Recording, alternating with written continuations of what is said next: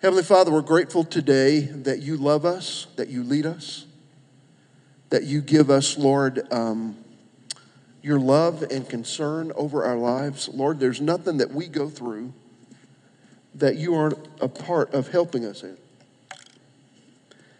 We never, Lord, are far from your reach. You reach right down to us. We're going to talk about that a little bit today.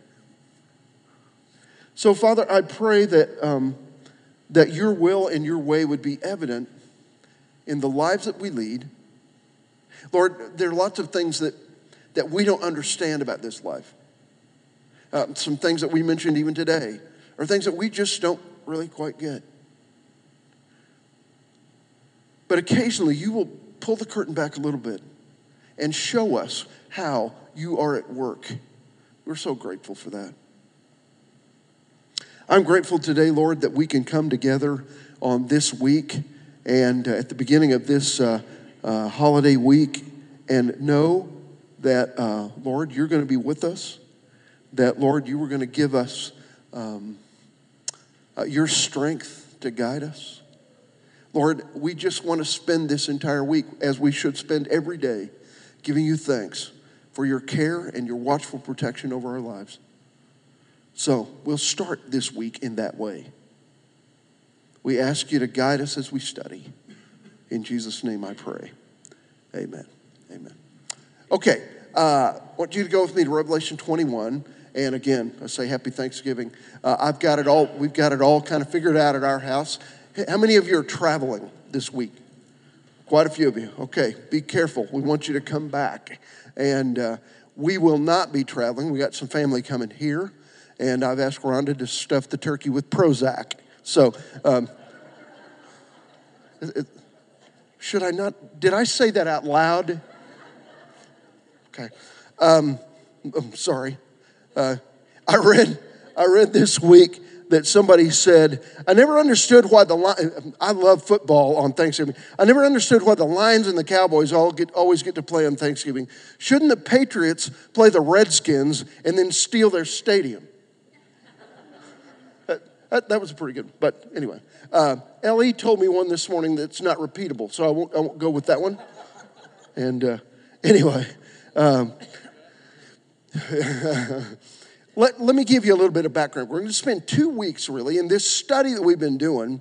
We've been really spending some time dealing with the sovereignty of God in terms of the sovereignty of God the Father. We spent a few weeks in in the Old Testament book of Isaiah, talking about the sovereignty of God the Father. And then we spent several weeks in the book of Hebrews, which I just always enjoy journeying through Hebrews, talking about Jesus as our high priest, his sovereignty there. Well, so at the end of this, we're going to kind of tie it up with a bow, talking about kind of God and Jesus as the Alpha and the Omega, the beginning and the end. And so we'll spend this week and next week kind of on that. And so if you will go with me to 21, let me give you a little bit of background. Oklahoma City is a really great place to live, I think. What do you think? Isn't it true that there are several Oklahoma cities? I mean, it's kind of like most cities. While Oklahoma City is home to a lot of strong churches and many faithful Christians, it's also home to social problems. We've got our own kind of gang issues if you read the news, and we read about prostitution and homelessness and drugs and human trafficking and those things right here in our little town. That's always kind of been startling to me, that right here in the buckle of the Bible Belt, we can have to deal with those same things. Or someone to establish a new city that just had the good parts. I'm going to tell you, it probably wouldn't stay that way for very long.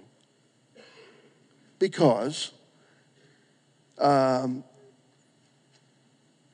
things have a tendency not to get better, but to get worse.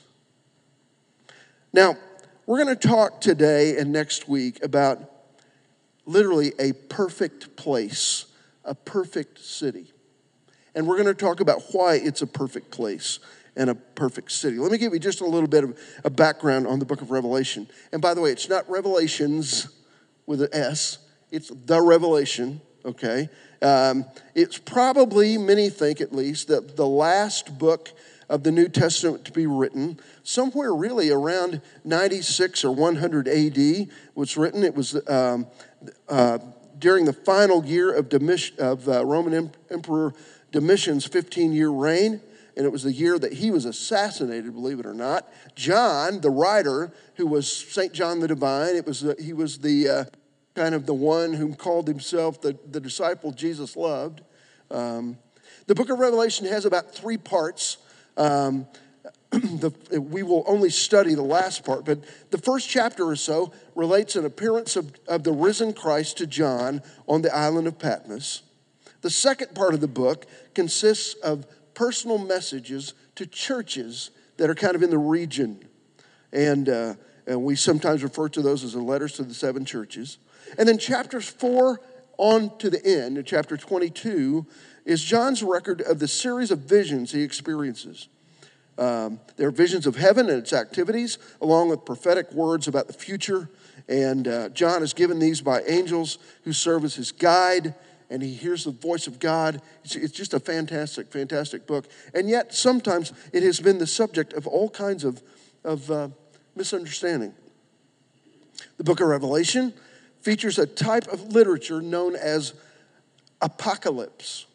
Now, the word apocalypse now in modern literature has come to be known as kind of a worldwide catastrophe. But that's really not the biblical context.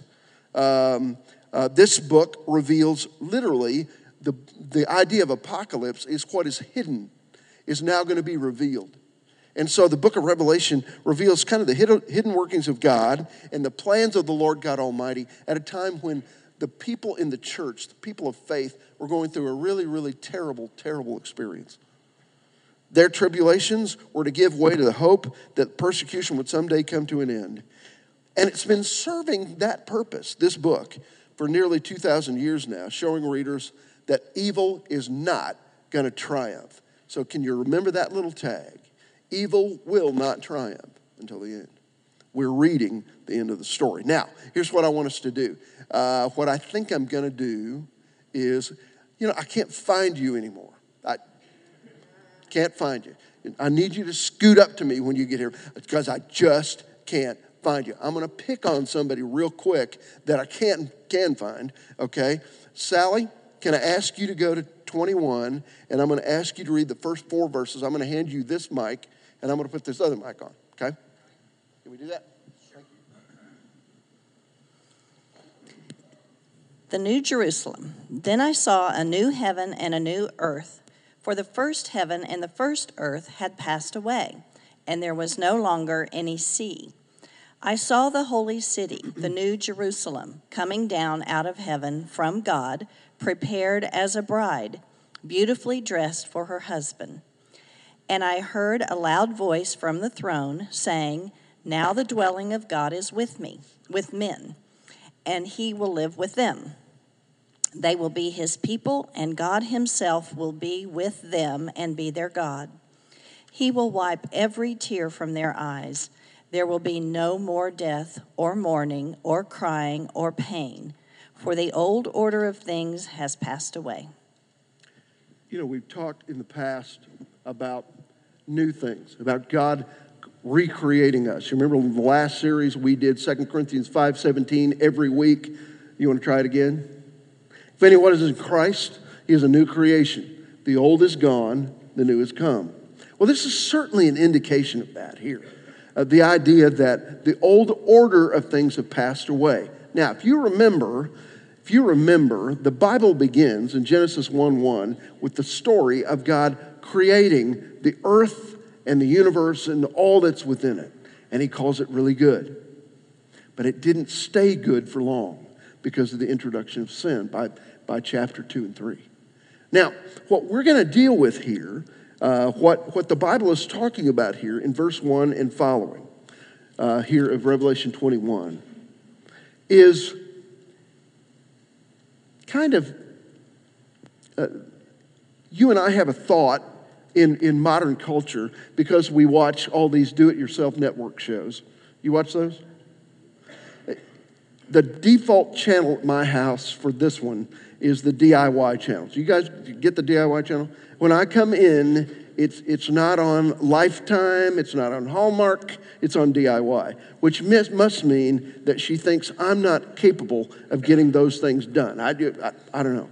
But it makes me nervous because it's like, what's the newest project and what is it going to cost me?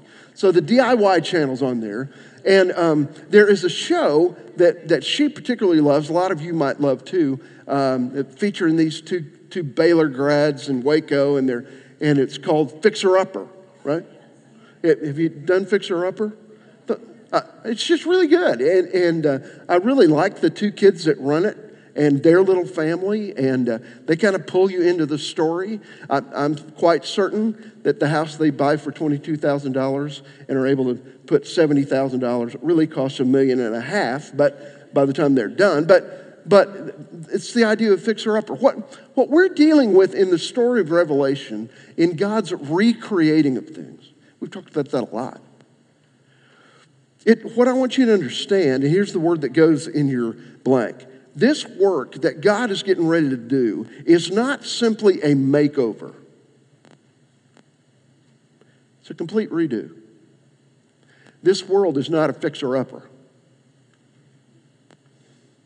There's not enough good left in it, in many ways, to just fix it up.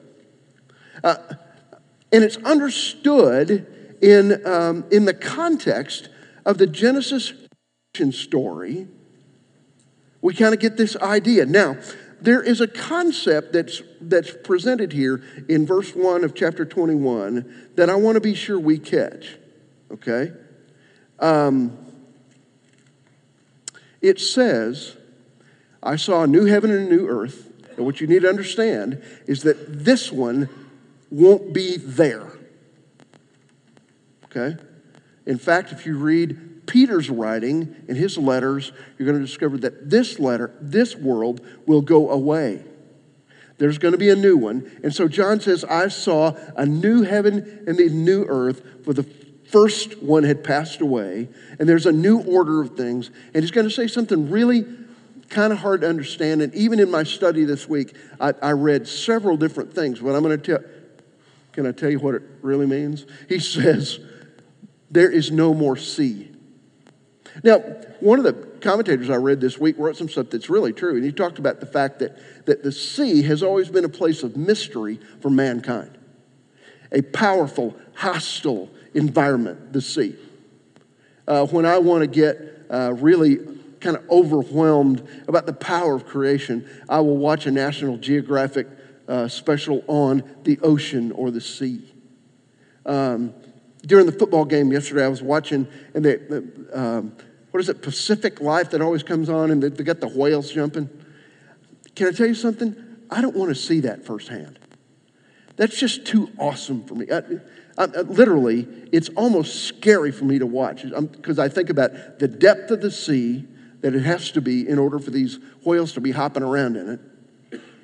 I remember Herb Collier went fishing in Canada, and he would talk about they were in a small boat in some sound fishing, and they looked over, and there's a whale over here, and I'm thinking, I don't want to see that unless I'm on an aircraft carrier. Certainly not in a fishing boat, okay? The sea is kind of awesome. Now, one of these commentators I wrote said, okay, the sea will go away. Some of that hostility will go away. I don't think that's what John's saying. The idea of a sea in Scripture here is the idea of a gap, a gulf.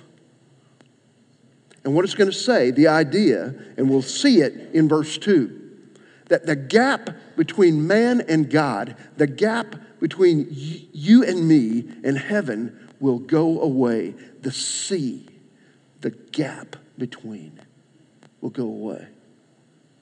But it's not talking here, again, about a fixer-upper.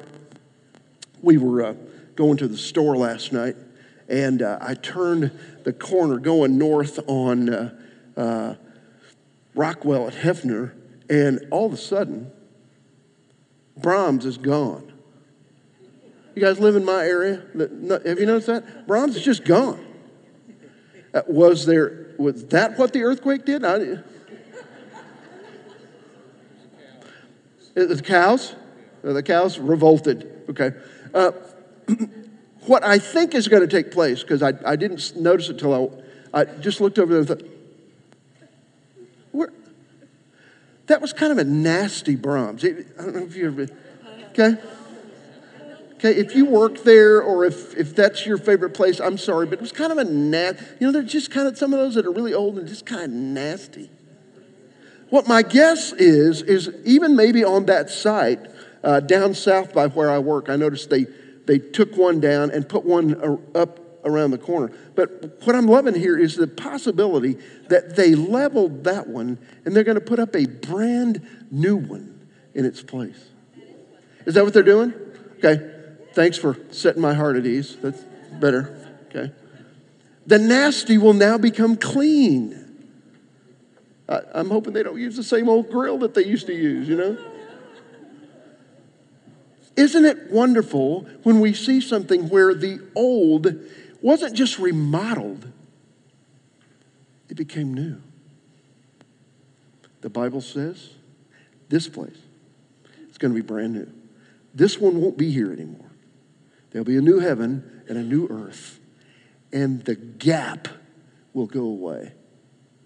Look at 21:10.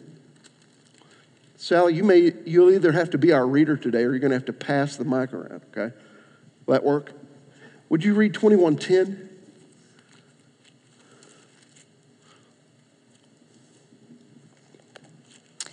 And he carried me away in the Spirit to a mountain great and high, and showed me the holy city, Jerusalem, coming down out of heaven from God. Now, it's interesting because when I read other places, okay, like listen to Isaiah 2, verse 3. Isaiah 2, verse 3, they were longing to do something here. It's going to say, many peoples will come and say, come, let us go up to the mountain of God, to the house of the God of Jacob, that he may teach us concerning his ways, that we walk in his paths. For the law will go forth from Zion, the word from the Lord from Jerusalem. So they're thinking about when they said, let's go up to Jerusalem. Okay, it's kind of a common thought here. But what we've got and what you need to put in your blanks there is that in that day, we will no longer have to go up to this holy place. Listen to 61:10 out of Isaiah. I love the 61st chapter anyway, because Jesus liked it. But here's what 61:10 says. I will rejoice greatly in the Lord. My soul will exult in my God, for he has clothed me with garments of salvation. He has wrapped me with a robe of righteousness. Here we go. As a bridegroom decks himself with a garland, and as a bride adorns herself with her jewels. So there's a common thought here. I like the thought of a bridegroom being decked. I went to a wedding yesterday, and I didn't say it to the groom, but I could have said it to the groom. Man, you're really decked out. There's that Old Testament idea. But in particular, you and I have seen it, how the bride will spend hours and hours and really months of preparation so that she will look really, really good on the wedding day. And I was sitting with my daughter, there was friends of hers and ours, and Heather was saying to me, I can't wait to see Alan's face when Sarah walks in the room. Because she was the bride prepared for the groom. And by the way, that's always the money shot. It's just what, you kind of don't even want to look back at the bride because you just want to see what his face looks like. And it's just so wonderful. A bride adorned for her husband's use. Now the idea here is, if you'll catch this, you remember I said there is no more sea, there's no more separation in verse 1. So heaven and earth are together here in verse 2. This is not a remodeled Jerusalem that's being talked about in verse 2. This is not, there's a lot of ruins over there. Let's fix it all up. Let's get ready to go. It's not talking about that at all. In fact, it's not talking about Jerusalem in Palestine at all. This city will come down. We won't have to go up to it. That's what goes in your blanks there, go up. We won't have to go up anymore. The people to whom this was originally promised, who dreamed of going up to Jerusalem, won't have to do that anymore. The idea is that this city will come down to us, this holy city, like a bride adorned for her husband. Now, if I kind of combine all those metaphors, a holy city, a bride, the bride of Christ, the new Jerusalem, the picture I get, or the metaphor that I get, is of the church preparing for the second coming of Jesus. It has nothing to do with Jerusalem at all in terms of geography. Be careful if somebody tells you that they're waiting for something to happen in Jerusalem for this to happen, because the imagery here is not about that. It's about the church preparing like a bride for the return of Jesus, the groom. And the idea is still conveyed here in verse 2, that there is no sea, no distinction, no separation. Now, look at verse 3. I'm going to read it again. And I want to ask you, what is the most important feature of this kind of picture to you? Here we go. Verse 3, and I heard a loud voice from the throne. By the way, this is not God's voice because he's calling out things about God, all right? I heard a loud voice from the throne saying, behold, the tabernacle of God is among men, and he will dwell among them, and they will be his people, and God himself will be among them. Now, my question is here, what's the most important feature of what's going to happen in this new place or this new city? Now, it uses the tabernacle of God here. Don't get hung up on that. It's basically the idea of God's dwelling place throughout their Old Testament wanderings was this portable sanctuary, then became more permanent with the building of the Temple of Solomon and other temples that followed it in Jerusalem. Don't get so hung up with that you miss here that the idea of the tabernacle that's mentioned here is God's dwelling place. Now, and it mentions several things that are going to happen when that tabernacle is with men. What's the most important of those to you as you read those? It's got to be, Cindy, that God is with us. Now, it mentions here a future time when there's this perfect fellowship here. It mentions kind of the structure here. We will be his people. God himself will be with us. It's going to go on to talk about God wiping every tear away. We're going to talk about that in a minute. Look over with me at 7:9. So go back just a few pages. 7:9. Sally, you mind to read that one to us? Just back 3 or 4 pages to the left. After this I looked, and there before me was a great multitude that no one could count, from every nation, tribe, people, and language, standing before the throne and in front of the Lamb. They were wearing white robes and were holding palm branches in their hands. Oh, I read that.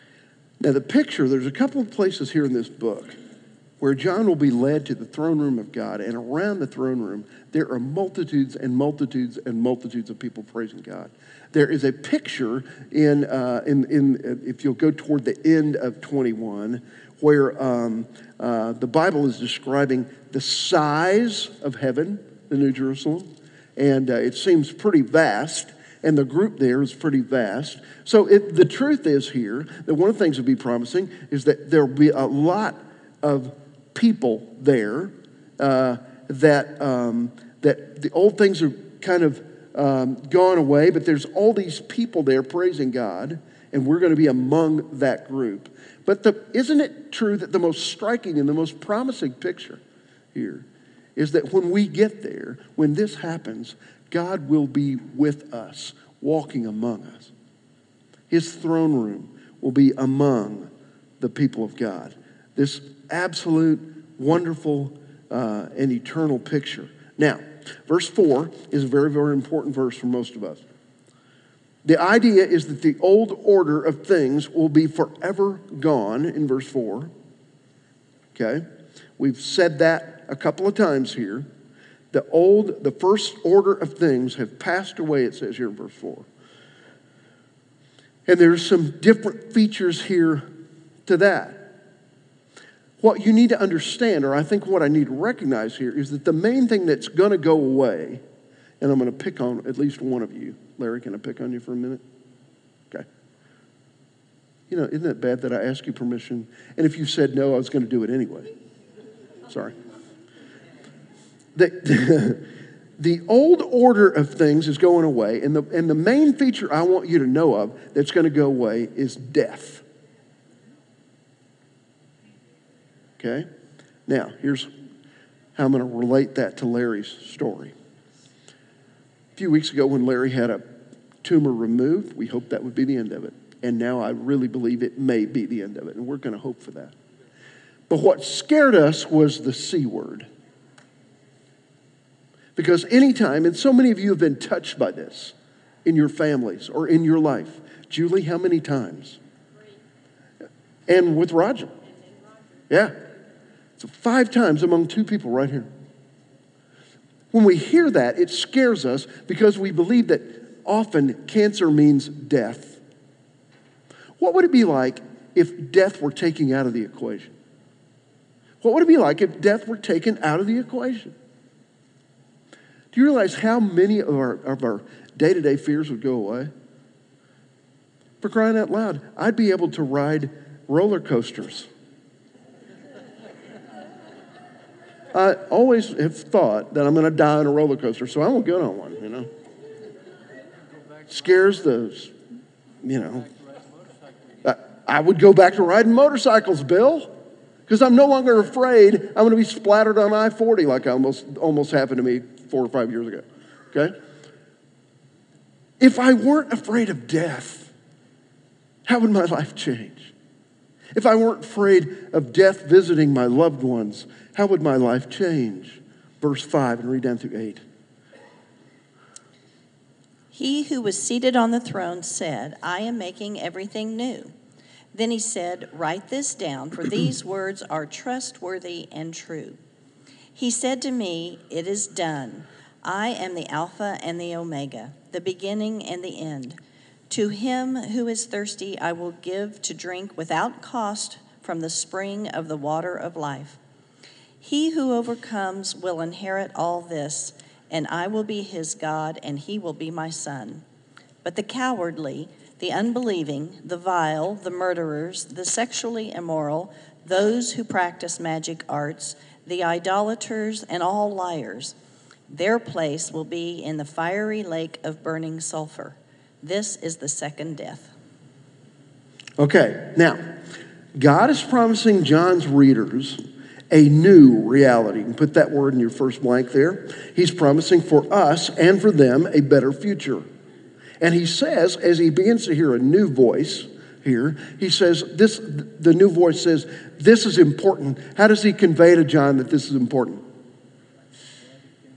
Write it down. He said, my guess is John has been writing all these visions down, and he gets to a point that something's just so fantastic that he forgets to write. And so God himself says, okay, buddy, come back to the task. Write this down. You don't want to forget it. And there's some people in Oklahoma City in 2016, they're going to need to hear about it. So write this down. It's that vitally important. He promises us a better future. Now, the word that is used here, the words that are used in 5 and 6, there are these 2 Greek words that are left untranslated in the scriptures in verse 6. I am the Alpha and the Omega. This is a direct quote from God himself. I am the Alpha and the Omega. You and I know it's the first letter and the last letter in the Greek alphabet. And so the idea might be there that he's saying to you and I that I was there at the beginning, Alpha, and I'm going to be there at the end, Omega. And kind of giving us this idea of a new future. You know, new has a tendency to get old. That's why I have visited Larry Harris's office so many times over the last 10 or 12 years. My newer car has gotten old. I used to accuse my dad of wanting to trade cars when this one got dirty. New has a tendency to get old. Can I give you some promise? Not there. New will stay new. That's why I say better than new here on this outline. New will stay new. It's unfathomable for us. All is new and perfect and doesn't corrupt. Why? Because the Bible says, even here in this chapter, there will be no corruptive nature of sin there. It won't be allowed. So, nothing sinful or corrupting will be there. Now, in the last part of verse 6, you'll recognize kind of this language, I think. He says, I will give to the one who thirsts from the spring of the water of life without cost. I referenced, we won't have time to look there, but I referenced right there, Isaiah 55:1, where he uses the word, ho, everyone who is thirsty. Oh, everyone who is thirsty. And he uses the same language here, similar language where he says, I'm going to give you a drink that you don't understand, and it will come without cost. There is no spiritual thirst there. Jesus said in the greatest sermon ever preached, he said, blessed are those who hunger and thirst after righteousness, for they will what? Be filled. The word is kind of satisfied. The word I want you to put in your blank is the word quenching. I don't know if I made up a new word there or not, but I'm going to use it anyway. Quenching. There will be a quenching or a satisfaction. No spiritual thirst there. Jesus says you're going to be satisfied. Now, realize that his original readers had read that they had been given a permission to eat from the tree of life in Revelation 2:7, immunity from the second death in Revelation 2 verse 11. They've been given a new name in 2:17. They've been promised an authority to rule the nations in 2:26. They've been promised in chapter 3 in verse 5 a white robe, a part in the new city Jerusalem in 3:12, even an invitation to share the great throne of authority in 3:21. But all of those are summed up in this verse before us. When he says, this, I am making things new. And in verse 7, he says, if you overcome, and that's what goes in the blank there, we who overcome are promised all of this. All those things that he's promised will come about, he says. And to wrap it up, he says, basically, verse 8 is saying, that the picture here is one of a cosmic house cleaning. It's kind of hard and harsh. I won't get into what all these groups are being talked to, but I just want you to understand that there will be a house cleaning. What will the fate of all these groups of people be? The Bible says that there will be some who will be cut off, and there will be away from God and his people, because of the way they chose to live in this life. So I just want to kind of bring this to some kind of close here in the final 3 or 4 minutes of our time together. Then if this is all true for them, and we're saying that we're closer to the realization of this 2,000 years later than they even were, then what is our response to all this to be? What about these promises? Well, I think first, if you look at verse 5, it talks about God being the one who is faithful and true. What I want to say to you is this. I can trust in the one who is always true. You can put the word true there. I can trust in the one, end to end, who is always true. I don't have to wonder if he's going to be honest with me. I don't have to wonder if he's telling the truth. I don't have to wonder, certainly, if he knows right from wrong, or knows what's good and what's bad, or knows what's going to happen. I can trust in the one who is always true. And so I need to place my faith in the only one who is true. He's called here the Alpha and the Omega, the beginning and the end. He was there at the beginning. He'll be there at the end. And then secondly, I think the second thing I've got to realize as I kind of think about eternity in these terms, this is not just for me at the end of my life. I use a lot of these scriptures, especially verse 4, in funeral services, but this is not just for a time at the end of my life. This is for me now. What I want to do is commit to living an eternal quality of life now. Let me leave you with some words of A.W. Tozer. If you've never read Tozer, you can't read it while you're watching a football game. It's not possible. I mean, you can read it, but you won't get it. It'll be like, what was that? No, you got to go back because it's a little thick.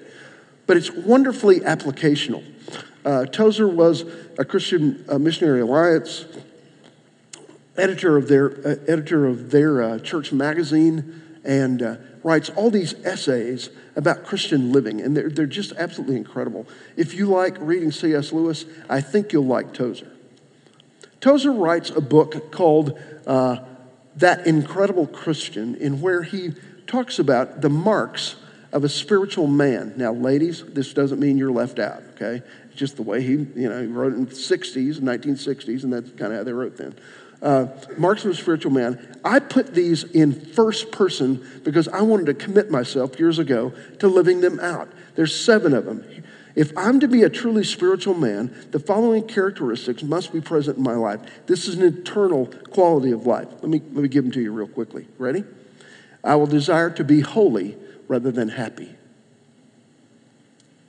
I will desire to see the honor of God advance through my life, even if I must suffer temporary dishonor or loss.